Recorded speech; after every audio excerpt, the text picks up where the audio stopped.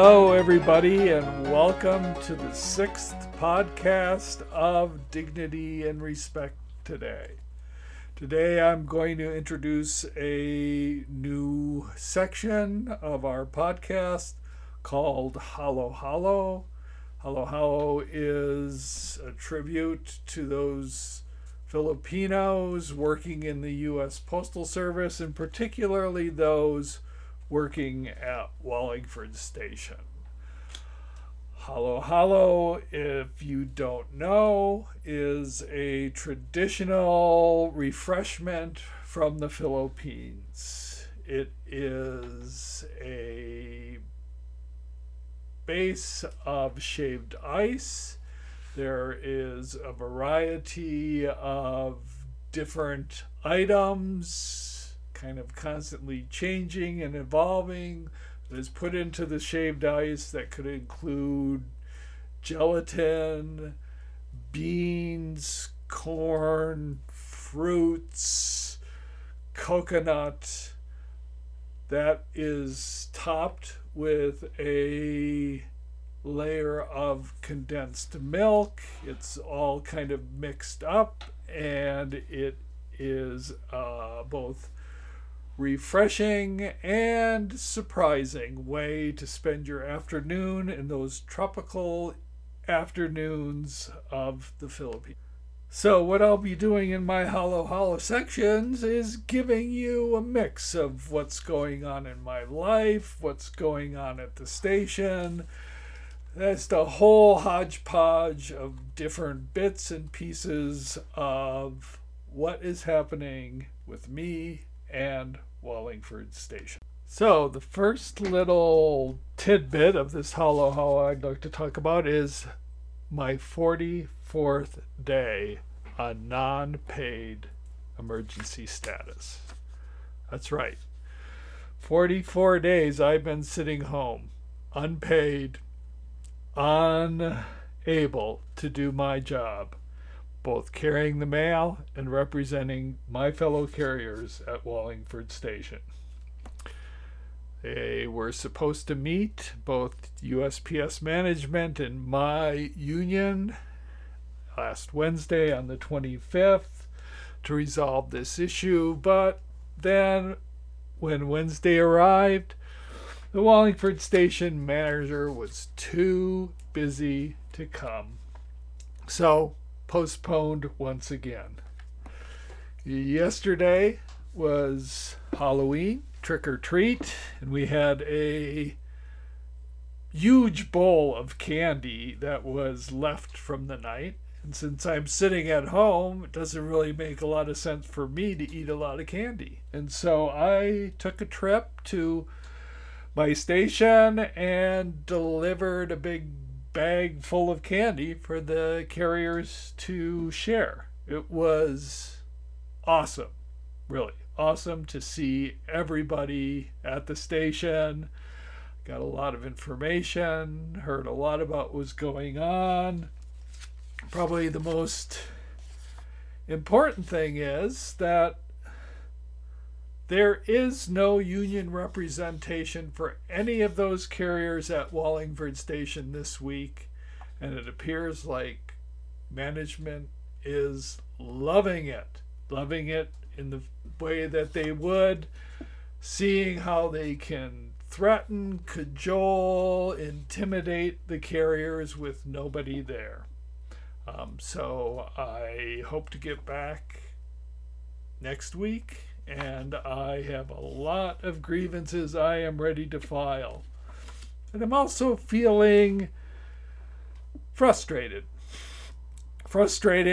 with the fact that there seems to be no one within the higher echelons of my unit that has any care or concern that a union steward would be taken off the floor for 44 days and all those carriers would be left to be stranded.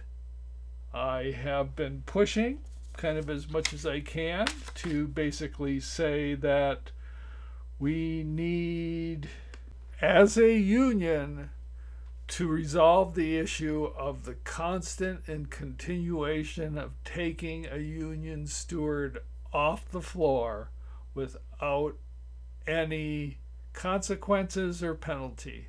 What I feel right now is that when I eventually am returned, we will consider it a win that Ralph Kuhlman was off for 45, 50, 55, 60 days, and he gets paid. And that nobody within my union will be standing behind me or any other union steward that has to walk back onto that floor and realize that the day after tomorrow could be the next time, the sixth time, that they are removed without any reason or purpose except to stop their carriers from being represented adequately.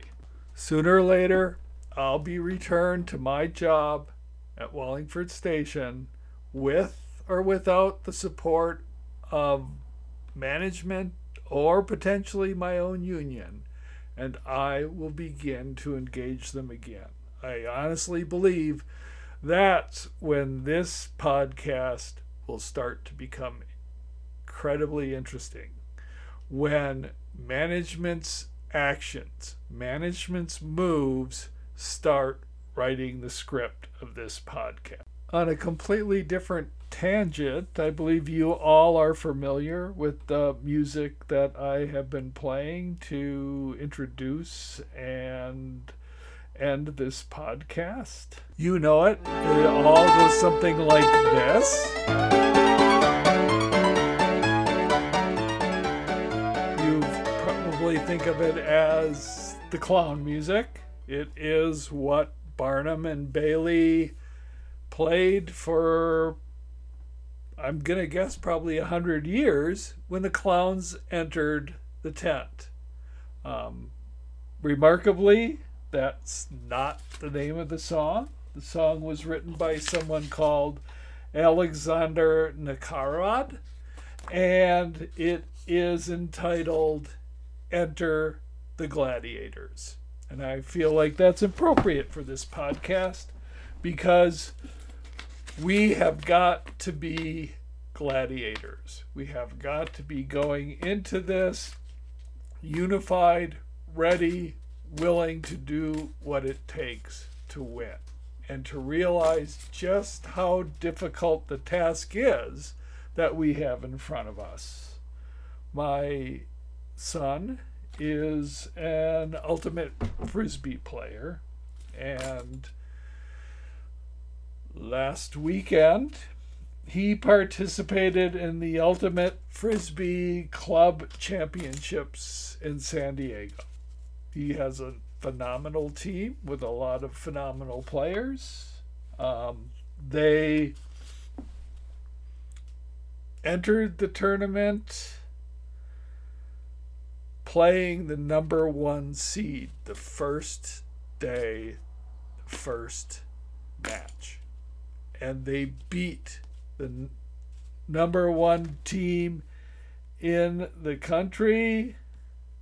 They went on to win every match until they got to the knockout round of the semifinals.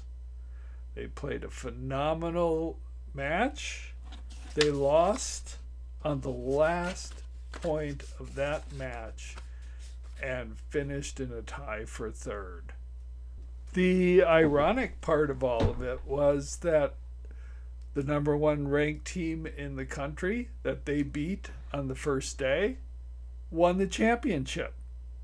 And they had an incredible amount of good fortune getting to that championship. They had a call that overchanged a goal that allowed them to win their semifinal match.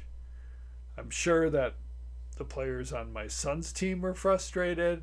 I'm sure that there were a lot of people who felt that the process did not work out correctly.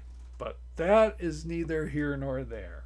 What it did cause is for me to reflect a little bit on what it is going to take for us as gladiators to accomplish our goal, to get dignity and respect every day, to be able to grasp the prize that we want as a union, as union members. And that means that in order to win, in order to enter that arena, we have got to have skill. It's the first thing we need. We have to know what we are doing. We have to be good at what we are doing. And that is often dependent upon the union stewards and the people above them in the union. We also have to be a determined team. We have to be able to work together, and we have to have a focus on what the ultimate prize is, and all agree that we're going to meet that end. And finally, like the number one team in the country who eventually won the championship, we need a bit of good fortune. We're going to need some things to go our way. That may involve nothing we have control over, or it may involve us making sure we have control over everything that we can and taking the chances we need to win. Unfortunately, I don't feel that's happening right now. I don't feel that we actually have any visualized goal of where we're going, what we want. And until we can do that, we are going to have difficult times. Which brings me to the final little bit of this broadcast of Halo Halo. And that is the fact that we do not have a contract. Our contract expired months ago. We have no idea what's being negotiated on our behalf. Someday we're all going to walk into our station and we're going to be told we have a contract. And then we are going to have to decide whether we're going to accept that contract or not accept that contract. We'll have no idea until the moment someone says, hey, we've got a contract. What is in that contract? And we will have to be able to figure out what it is that we want. And that has not been a part of the discussion, as far as I can tell, from anyone up the line of responsibility within the National Association of Letter Carriers. We've got to be prepared, because it's not just wages. And let's be real, the United Auto Workers just got 25% pay increase plus cost of living. UPS got $49 an hour. They got a commitment to staff their stations. They got their days off. A contract that says they will not be required to work on their days off. Let's be serious. We better have a team that is negotiating those same conditions. We better have a team somewhere, someplace, that is saying we need to get back to a fair day's wages for a fair day's work, and we need to be able to spend time with our friends and our family and do the things that are important to us. You know, when I was at Wallingford Station, I had a carrier ask me, I have a doctor's appointment. I need to go to that doctor's appointment. I had to schedule it on a day that wasn't my work day. What can I do?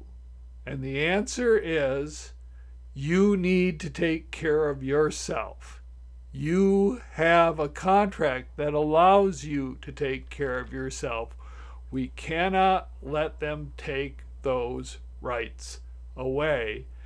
And we cannot have a team that is going to allow the continued, constant overworking of an underpaid sales force. So if you're listening to this, I'm encouraging everybody to think about what your bottom line is, because the contract is coming, and sooner or later we have to decide, is our union doing what they need to do on our behalf? And we need to make some decisions, and we need to start figuring out what those are collectively. Well, that concludes today's episode. I'm Ralph Kuhlman, and I'm a union steward at Wallingford Station in Seattle. I'd like to thank all the clowns that made this podcast necessary. The stellar management staff at Wallingford Station, the incomprehensible team at the Seattle Postmaster's office, ordering brutal commands in an effort to enforce the metric of the day through the entire city and beyond. And finally, everybody at upper management at USPS. Your identification of the metric of the day makes all of this insanity possible.